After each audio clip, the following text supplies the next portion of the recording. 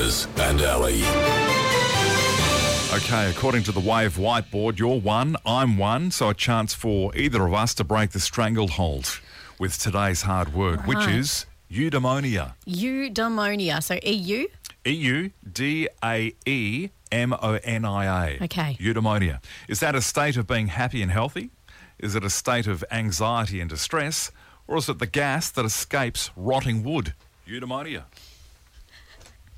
The gas that escapes rotting wood. What's wrong with that? So let's rule that out, shall we? No, I actually am going to... I think I might go with that one. Really? Yeah. Really? The gas that escapes rotting wood. Really? Yeah. You're wrong. Yes. Yes.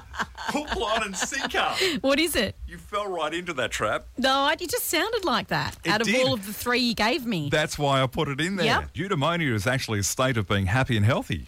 Oh. And prosperous. There you go. Is that what you're feeling right now? Maybe not Yes. prosperous, but happy. Happy.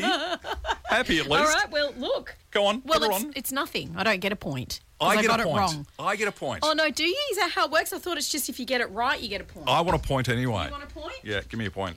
There we are. Ah, that's so satisfying. 2 for me, 1 for you. The hard word.